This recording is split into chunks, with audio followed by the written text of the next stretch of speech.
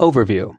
The President's Book of Secrets by David Priess is a journalistic examination of the history of the President's Daily Brief, PDB, a short, top-secret summary of the most important intelligence delivered to the President of the United States each day.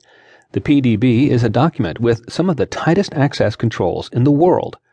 Prior to Harry Truman's presidency, presidents generally were not the primary intended audience of intelligence analysis, and they tended to limit intelligence collection operations even during World War I.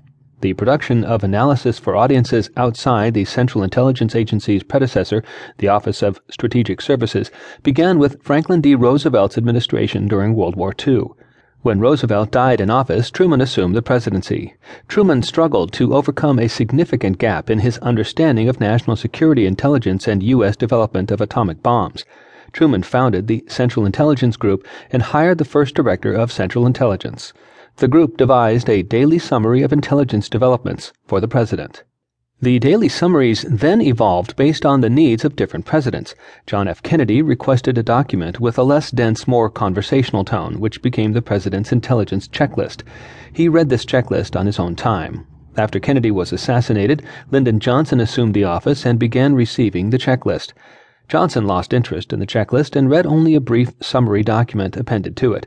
Intelligence officials eventually replaced both documents with the president's daily brief. President Richard Nixon seldom received the brief himself. Instead, it went to National Security Advisor Henry Kissinger. When Nixon resigned in the face of impeachment proceedings, his replacement, Gerald Ford, had already been receiving copies of the brief and continued to engage with the document and briefing officers from the CIA. His successor, Jimmy Carter, sat for briefings less often, but his administration's guidance on the quality of content in the PDB raised standards. Ronald Reagan received an in-person briefing from CIA analysts every day, despite inconsistency in intelligence community leadership. George H.W. Bush received similar daily briefings with more engagement and physical security cautions. Briefings for Bill Clinton were so seldom held on schedule that they fell by the wayside, though he remained engaged with the content, and his vice president, Al Gore, was one of the most engaged with the PDB in its history. With decreased feedback, PDB content quality dropped until the agency introduced an initiative to reward contributors for their participation. Clinton's successor, George W. Bush, revived the high-engagement relationship his father had with the PDB briefing officers, but in the aftermath of the September 11, 2001 terrorist attacks and the inaccurate intelligence that led to the invasion of Iraq, the PDB was subjected to public scrutiny.